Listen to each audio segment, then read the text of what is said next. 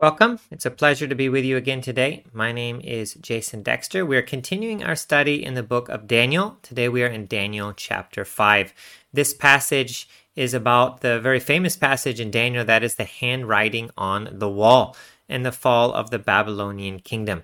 In this passage, we will see just how dark the times were that Daniel lived in and how he as a light shone in the middle of the darkness. It'll be a great reminder to us because we also live in a dark time as well. And God calls us to shine as light. So if you want to be encouraged in your faith, to shine as a light, to boldly stand up for and to speak out the truth in the midst of a dark and a pagan culture, then I hope that this Bible study will encourage you to do just that.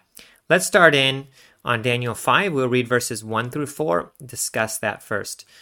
King Belshazzar made a great feast for 1,000 of his lords and drank wine in front of the thousands. Belshazzar, when he tasted the wine, commanded that the vessels of gold and of silver that Nebuchadnezzar his father had taken out of the temple in Jerusalem be brought, that the king and his lords, his wives and his concubines might drink from them. Then they brought in the golden vessels that had been taken out of the temple, the house of God in Jerusalem, and the king and his lords, his wives and his concubines drank from them. They drank wine and praised the gods of gold and silver, bronze, iron, wood, and stone. So what you don't see in this passage is that there were armies outside the city. The Medo-Persian army encircled the city and were laying siege to it. So while their enemies were outside invading, Belshazzar seems oblivious, with little care for the goings-on outside the city walls. Now, Babylon was famous for its massive and seemingly impregnable walls. It was said to have 20 years of food and water supply. So this feast was probably partly due to Belshazzar's arrogance and thinking that they were invincible. No one can come through these walls. We have plenty of food to last for 20 years. We'll just wait it out, and eventually the invading armies will leave. Maybe also this feast was used to boost morale and to defy the Persians. Well, Belshazzar would have been better served by supervising the city defenses, but we see in him a lot of the same pride that Nebuchadnezzar had before Nebuchadnezzar finally repented. Now, who is this figure, King Belshazzar? Now, this is a very interesting figure. I've done a bit of study about him. For a long time, skeptics dismissed the biblical account of Daniel. And one reason they did so was they said, look, this figure Belshazzar, there's nothing known about him. There's nothing recorded about him anywhere outside of the Bible. So this is a very unreliable history of this account. In fact, they say Belshazzar wasn't even the king at this period in time. Other historical records say a guy named Nabonidus was king. Not one single other record mentioned Belshazzar. So critics had found their ammunition, and they were ready to attack the Bible. Now, the book of Daniel has always had a target on its back, even more than other books in the Bible. Because in this book, Daniel made several prophecies about world events in astonishing detail. They came true. So critics, they wanted to undermine the biblical date of the authorship of Daniel and say it couldn't have been written back then when it was claimed to have been written. It must have been written hundreds and hundreds of years in the future after these prophecies came true, and they weren't actually prophecies, they were just a record of history. So critics had good reason to try to undermine the biblical date of authorship of Daniel and make it much later. If they could cast doubt on Daniel's credibility, they could explain away these prophecies as coming after the fact. But actually, Daniel's account, the only account from any historical record of that for up until 1854, Daniel's account was the only one, and it was verified through archaeology.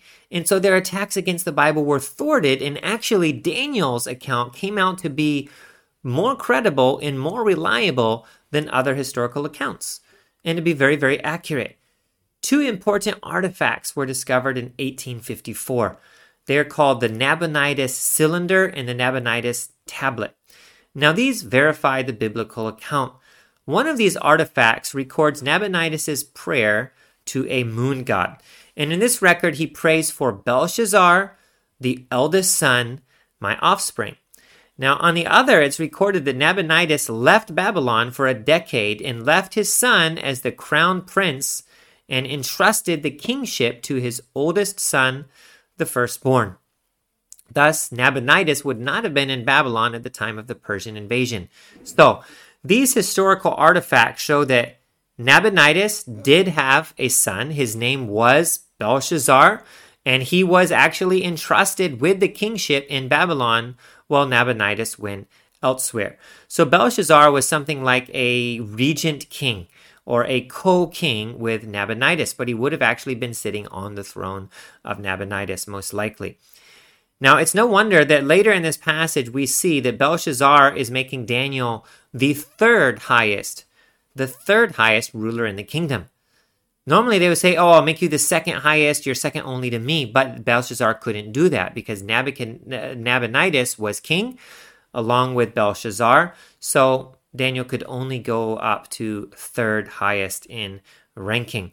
Now, if Daniel had been written hundreds of years later, as critics claim, it is highly doubtful that he would have known about this mysterious historical figure. Daniel is a historically accurate book because he was there. His prophecies were predictions of the future inspired by God. Now, skeptics will always seek to attack the veracity of God's word. And when one attack fails, they'll go on to the next. It's a never-ending cycle. So when it was discovered that, in fact, Daniel's account is correct and is amazingly accurate in its historical detail, the critics didn't say, oh, we're wrong. They would just roll over and then find some new attack to try to make against God's word. The Bible outlasts all of these attacks. Now, time and time again, archaeology has confirmed various biblical accounts. Now, that's not to say that everything in the Bible is proven. There will always be things in the Bible that cannot be proven through other historical records or archaeology. These events occurred thousands of years ago. And it's not surprising that we don't have proof for all of these things that happened so long ago. It's hard to find those things in the ground. But our faith need not be shaken when doubts are raised about Scripture because it's proven itself to be reliable. Now, it may be in our lifetimes, more and more evidence will come out which uncovers the truth and buffers the Bible against more attacks. And it may be that certain things remain unknown. But in either case, the Bible has proven itself to be reliable, and we can have faith even in areas where there's no immediate answer. Let's make that a little bit easier to understand, this idea, this theory. Now, put another way, you don't need to verify every word of your friend from another source in order to trust your friend. So, for example, if your friend tells you that he went and ate at McDonald's yesterday, you wouldn't say, show me the proof. I need a video camera evidence that you were in fact at McDonald's or I will not believe you. Because if your friend has established credibility with you and that he's told you the truth before many times, you will naturally believe that when he tells you he went to McDonald's for lunch yesterday, that in fact he did. So the Bible has proven itself to be credible and trustworthy. There are some things we don't have video evidence for, but yet we can trust that it is reliable.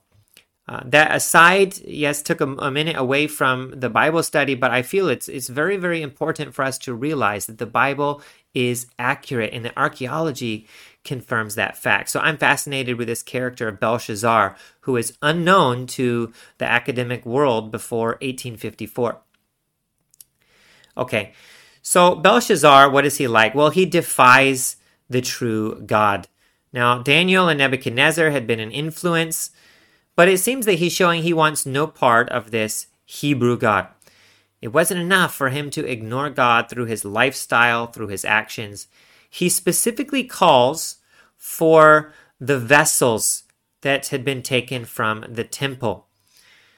He says he commanded that the vessels of gold and silver that Nebuchadnezzar's father had taken out of the temple be brought. So he says, I want the vessels from the God of the Jews' temple. I want them to be brought here. This was calculated and planned as a ritual symbolic of his defiance of God. He wanted to show his contempt for the Lord. It's a foolish thing. It's like a kid who's dared to light firecrackers on somebody's porch. All the kids nervously watch, wondering if he can do it. Finally, he does it and runs away. All of them laugh at the joke until later the owner of the house comes and catches them. Now, Belshazzar is very arrogant. He should have been concerned with the city's defenses and praying to God for help, but instead he was throwing a party with the express purpose of taunting God. Now, these vessels were eventually returned to Jerusalem. God has the last laugh. You can see that in Ezra chapter 1, verses 7 through 11. So they are taking these things, and it says that they are praising the gods of gold and silver, bronze, iron, wood, and stone. People are spiritual and religious by nature. No one worships nothing. If someone doesn't worship the true God, they will worship something else. Maybe money, maybe self, maybe a pagan religion, maybe strength or power, but they will most definitely worship something. Romans 1:21 through 23 says, although they knew God, they did not honor him as God or give thanks to him. But they became futile in their thinking, and their foolish hearts were darkened. Claiming to be wise, they became fools, and exchanged the glory of the immortal God for images resembling mortal man, and birds and animals and creeping things. People substitute idols in place of God because they don't want God's authority. They want to be free. They want to be independent to do whatever they like without anyone telling them what to do. They want to have their cake and eat it too, so to speak. They want a God to comfort them, to bless them, to protect them, to have hope that there's heaven or something after death. And some people actually don't believe in God and still say they believe in heaven, however that works. But they don't want to have a God that they have to obey. That's the case with Belshazzar here. Let's go forward, verses 5 through 9, the handwriting on the wall. It says, immediately, or some translations say suddenly, the fingers of a human hand appeared and wrote on the plaster of the wall of the king's palace, opposite the lampstand. And the king saw the hand as it wrote. Then the king's color changed, and his thoughts alarmed him. His limbs gave way, and his knees knocked together. The king called loudly to bring in the enchanters, the Chaldeans, and the astrologers. The king declared to the wise men of Babylon, whoever reads this writing and shows me its interpretation shall be clothed with purple and have a chain of gold around his neck, and shall be the third ruler in the kingdom. Then all the king's wise men came in, but they could not read the writing or make known to the king the interpretation. Then King Belshazzar was greatly alarmed, his color changed, and his lords were perplexed. So, suddenly, immediately, at the height of Belshazzar's pride and defiance, God sends his judgment. Defiance of God never ends well, does it? Just when the king thought everything was going great, he was surprised. God intervenes. Now, it often appears that the wicked will go unpunished and get away with their evil. Sometimes they do for a while, but eventually, and often suddenly, God's judgment will fall, and it will be too late to avoid it. Psalm 73:17 is about Asaph. He's writing and he's asking God, why do the wicked prosper? And why do it seem that everything goes well with them? And he's confused by it. And then he goes into the temple to meditate, and he reads this, until I went into the sanctuary of God, then I discerned their end. Truly you set them in slippery places, you make them fall to ruin, how they are destroyed in a moment. He realizes that these people who seem to be going well, everything seems to be smooth in their life, will one day face judgment, and that God's judgment will be swift. And this is true. One day, every person will face God as the judge and will have to give an account for everything he's done. The security and their riches will prove to be short-lived. It's not real security at all. While their lives seem smooth and easy, destruction comes upon them in a moment. Now, Asaph's description reminds us of Jesus' parable of the rich fool who built bigger and bigger storehouses for all of his stuff, and he looked out, and he was very content with all of the things that he had, and God says, you fool. It's done. Tonight it's over. You're going to face me. Are you ready? Only a life built on the rock of Christ is safe and is sound. You know the children's song, to build your life on the rock. And that song is very simple, but it's very true. When we build our life on the sand of riches and this world, then it will collapse suddenly. So don't be jealous of the wicked or their lives or what they own. They and what they have will perish in the end. Now what we see here is the handwriting on the wall. It's the fingers of a human hand. And as soon as he saw that, Belshazzar's bluster was gone. The miracle terrified him. All the blood is draining from his face, and his hands and his limbs are shaking. From his reaction, we can see that all the bravado is gone. Just a cover to hide, actually, his insecurity and his fear. I believe deep inside he knew God was real. Now, in I think similar manner, the bluster of the loudest atheists is an attempt to bury the truth they know to be true. They are created by God. Voltaire was a famous atheist, and he spent his whole life blaspheming God, and almost on every letter he would write, he signed something blasphemous about God and dared God to strike him down. And the day of his death was just a pitiful, sorrowful, terrible thing as he was confronted with the choices he made. He knew what he had done. He knew he was going to face God, and he was absolutely terrified. Belshazzar had likely heard the stories of God's miracles in the life of Nebuchadnezzar, but he didn't humble himself and he didn't seek after God.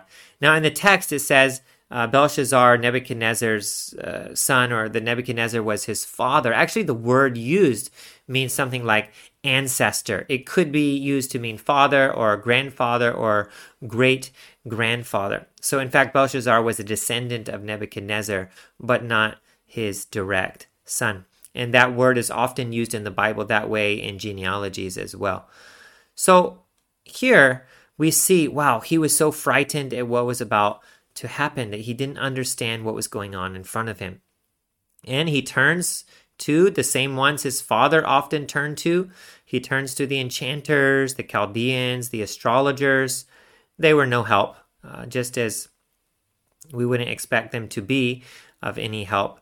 And they were not. They couldn't help his Nebuchadnezzar, and they couldn't help him either.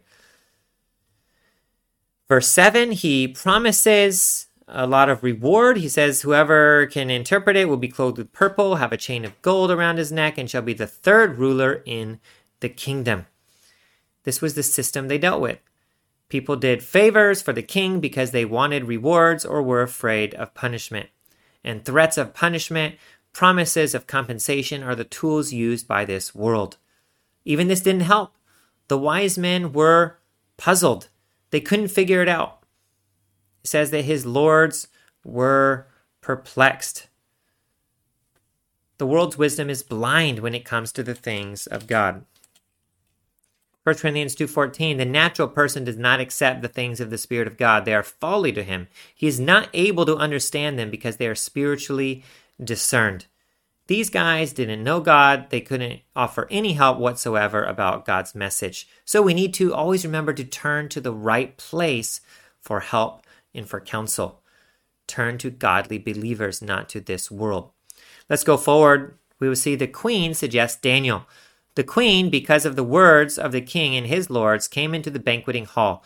The queen declared, O king, live forever. Let not your thoughts alarm you, or your color change. There is a man in your kingdom, in whom is the spirit of the holy gods. In the days of your father, light and understanding and wisdom, like the wisdom of the gods, were found in him. And King Nebuchadnezzar, your father the king, made him chief of the magicians, enchanters, Chaldeans, and astrologers, because an excellent spirit, knowledge, and understanding to interpret dreams, explain riddles, and solve problems were found in this Daniel, whom the king named Belteshazzar. Now let Daniel be called, and he will show the interpretation. Many years have passed since the events of Daniel chapter 1 through 4, and it appears that Daniel's position is much less prominent than in the past. However, a queen knows about Daniel and recommends him to the king. This queen may have been a young wife of Nebuchadnezzar, or maybe his daughter. It was probably not Belshazzar's wife. Now, Nebuchadnezzar was not Belshazzar's direct father. Here, father again is a term used for ancestor. It's often used that way in Scripture. Now, it seems somehow that when Belshazzar's administration took over, Daniel wasn't a significant part of it. Belshazzar maybe even purged Nebuchadnezzar's kingdom of the positive influences for the Most High, such as Daniel. We see that he clearly is very antagonistic toward the Lord. Maybe he even reversed some of the decrees Nebuchadnezzar had made, which promoted worship of the Most High God. His attitude in general shows a total defiance toward the Lord. So in this atmosphere, Daniel would not have been welcome. So whatever role Daniel has, it's seemingly much less than what he had before. But his influence had profoundly impacted many people, including this queen. She remembered him, and she remembered all the encounters that he had had with Nebuchadnezzar. So here's some fruit of Daniel's ministry. Many, many years later, probably decades later, we see that there is still fruit which remains from the ministry that Daniel had done in Babylon, because he was faithful to speak the truth in a dark place. So let's go forward, verse 13 through 16. This is about the king asking Daniel to interpret the writing. Then Daniel was brought in before the king. The king answered and said to Daniel, "You are that Daniel, one of the exiles of Judah, whom the king of my father brought from Judah. I've heard of you, that the spirit of the gods is in you, and that light and understanding and excellent wisdom are found in you.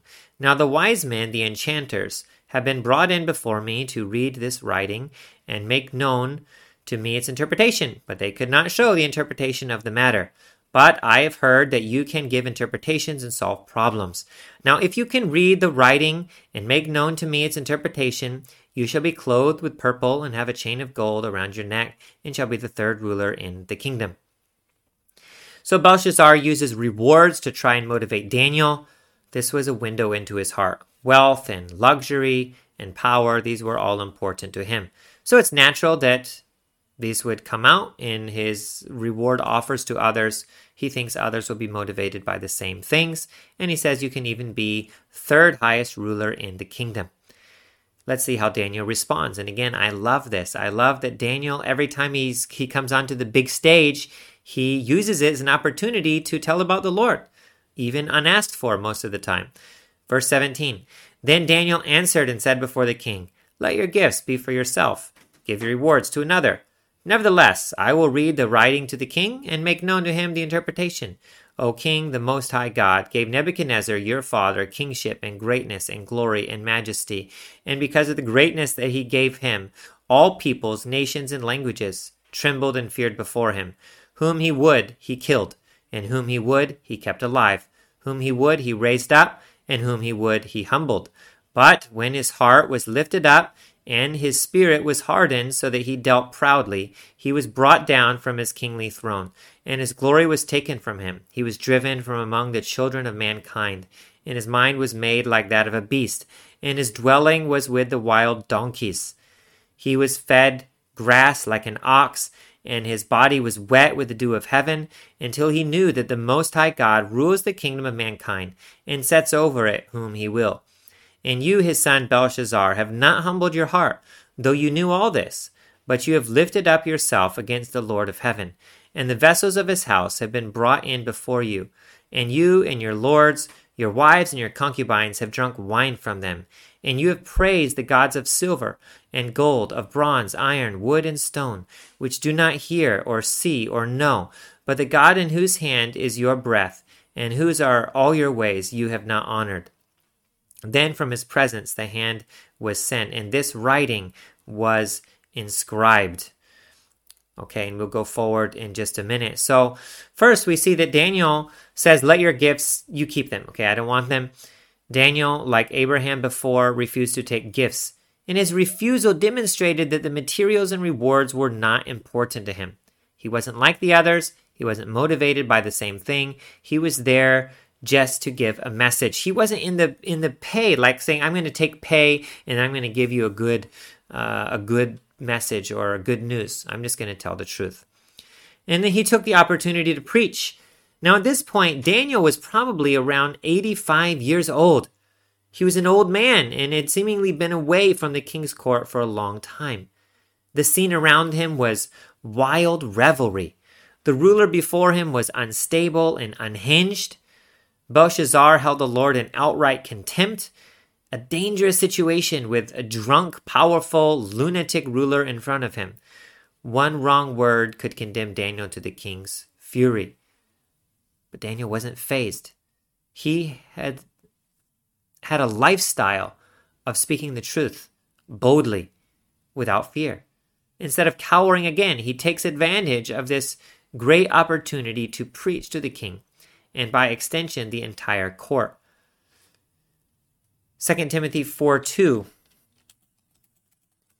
says, "Preach the word, be ready in season and out of season, reprove, rebuke, and exhort with complete patience and teaching." So is this in season or out of season? I mean, it looked to be out of season. It didn't look to be the time when the king wants to be preached to. But on the other hand, he needed something. And this was the time that God gave to Daniel. It was an opportunity. And so Daniel took it. And so there's an application for us here. Be bold. You never know when you'll have an opportunity to share the gospel with others. You never know when that door will open. But we should look for those opportunities, and when they come, take advantage of them. Speak the truth of God into others' lives. No stage is too big, and no stage is too small. Now, Daniel, he also reviewed the history of God's work in Nebuchadnezzar's life. He talks about Nebuchadnezzar in verse 20 and 21, how he was prideful, and then because he was prideful, then God humbled him and turned him into like a wild animal for a period of time. That's you can learn more about in Daniel chapter 4. So this is an oral review of the lessons that God had taught to the Babylonians through the life of Nebuchadnezzar. And the highlight, though, of his preaching is found in verse 22 and 23. "And you, his son, Belshazzar, have not humbled your heart, though you knew all this, but you have lifted up yourself against the Lord of heaven." And then he talks about how he brought in the vessels to desecrate them. Wow. Talk about boldness. Daniel holds no punches. To paraphrase this message, Daniel tells the ruler who has power seemingly over his life, he says, "You are prideful and rebellious and wicked." For over 70 years, Daniel was faithful to serve as God's messenger. He did so in a dark and a dangerous place with little care for his own life. Now, through it all, God protected him. We are called to shine the light. We are called to be truth speakers. We are called to be bold to give God's message to a dark world that needs it. What a great example from Daniel here, and one that I hope we will all learn from as well. Let's go forward to the conclusion of this passage, verses 25 through 29. And this is the writing that was inscribed, Mene, Mene, Tekel, and Parsin. This is the interpretation of the matter. Mene, God has numbered the days of your kingdom and brought it to an end. Tekel, you have been weighed in the balances and found wanting. Peres, your kingdom is divided and given to the Medes and Persians. Then Belshazzar gave the command, and Daniel was clothed with purple. A chain of gold was put around his neck, and a proclamation was made about him that he should be the third ruler in the kingdom. So, what does this mean? This Mene, Mene, Tekel, and Parsin. Daniel says it means God has numbered the days of your kingdom. You've been weighed in the balances and found wanting. Your kingdom is divided and given to the Medes and Persians. Simply put, Belshazzar and his kingdom would be punished because they were prideful and didn't trust in the Lord. What's the application for us? Well, what about your life? If God weighed your life in his divine scales, what would he find? Well, we too would be found wanting. No one can live up to God's standards. No one can pass the test. Our only hope, is to humble ourselves and to come to Christ and the cross. His righteousness can be imputed to us. He can fill up in us what is lacking. Then, if we have Christ, if his blood has cleansed us and his righteousness is on us, he's clothed us in white robes, then when we are weighed by God's divine scales, we will pass. not because of ourselves, but because of Christ in us. So instead of thinking that we are good enough, we need to be humble and admit that we are not. Belshazzar was not. He was not repentant. He did not confess. He and his kingdom were weighed, and God says, you're lacking, therefore you're going to be judged. Daniel doesn't seem so sorry or upset as he was when he found out that Nebuchadnezzar would be punished in chapter 4, verse 19. It seems he doesn't have the same close relationship with Belshazzar that he had with his grandfather. Now, the punishment was sent when Belshazzar's pride reached a climax. Let's look at Proverbs 16:18. It says, "Pride goes before destruction, and a haughty spirit before a fall." Every kingdom in the history of the world has been found wanting. None of them have been perfect. And when man's pride comes in and says, I should get the glory for this, then God is not happy. And when we become prideful and say, what I have, my job, my career, my success, my family, my life, my house, my car, my book that I wrote, everything is because of me, then God looks at that and he is displeased because we've not shown that we are humble and we are thanking him for the good that he's done in our life. The only kingdom that will never be found wanting is Christ's. The only person that will never be found wanting is Christ. So the only solution for us, since we and everything we have are lacking, is to come to Christ. So don't place your faith in your country or your political leaders.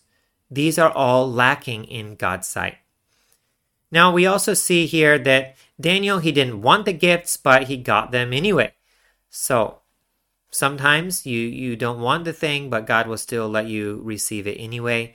These were frivolous, they were unnecessary for him, but he still received them. So material words should not be our primary motivation. We trust in God's provision. We are seeking his kingdom and his righteousness first.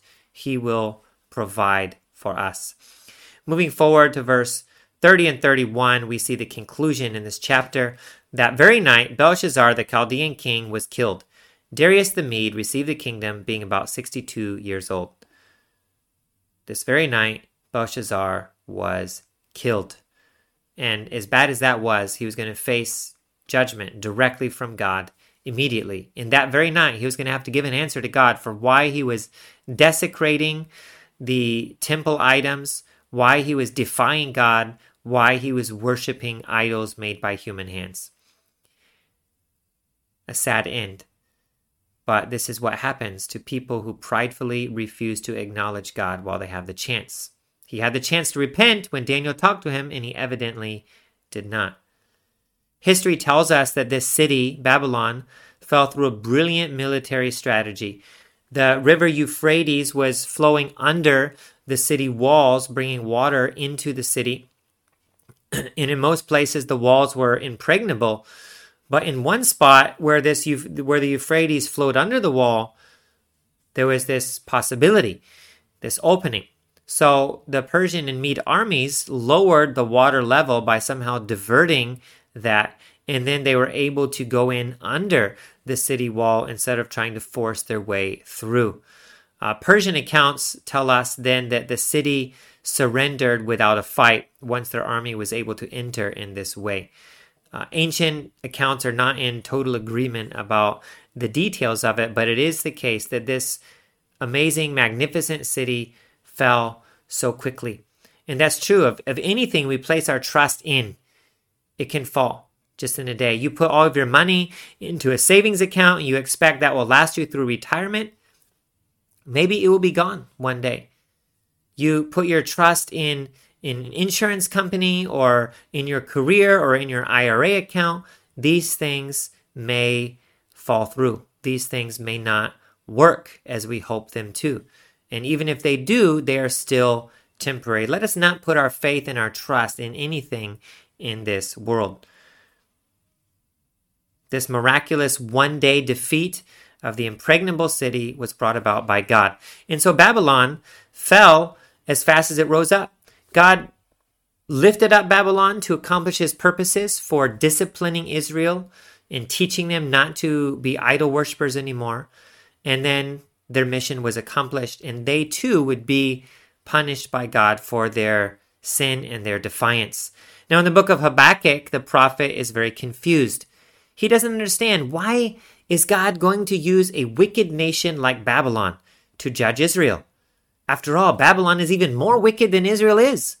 But God's answer was that after he used Babylon to judge, to discipline Israel, then they too would be judged for their sin. So the rise and the fall of Babylon reminds us of God's sovereignty.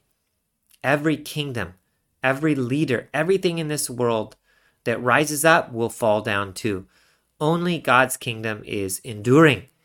He's bringing his plan for the world to completion. His kingdom is the only one that will endure. So let us be part of God's kingdom, the eternal one. Let us invest our life and invest our time in God's kingdom, because that is the one that endures forever. All the things around you will fade away, except the things of God. Isaiah 48 says, the grass withers, the flower fades, but the word of our God will stand forever. Are you building God's kingdom or your own? Are you giving glory to God for what he's done in your life, or are you giving credit to yourself? In the coming week, consider how you can invest in God's enduring kingdom, because that is the investment that will bear fruit for eternity. I hope that this study on Daniel chapter 5 was encouraging for you, and I look forward to seeing you next time as we continue our study in the book of Daniel in chapter 6. Until then, God bless. To see our entire library of over 800 Bible studies, please visit our website at www.studyandobey.com.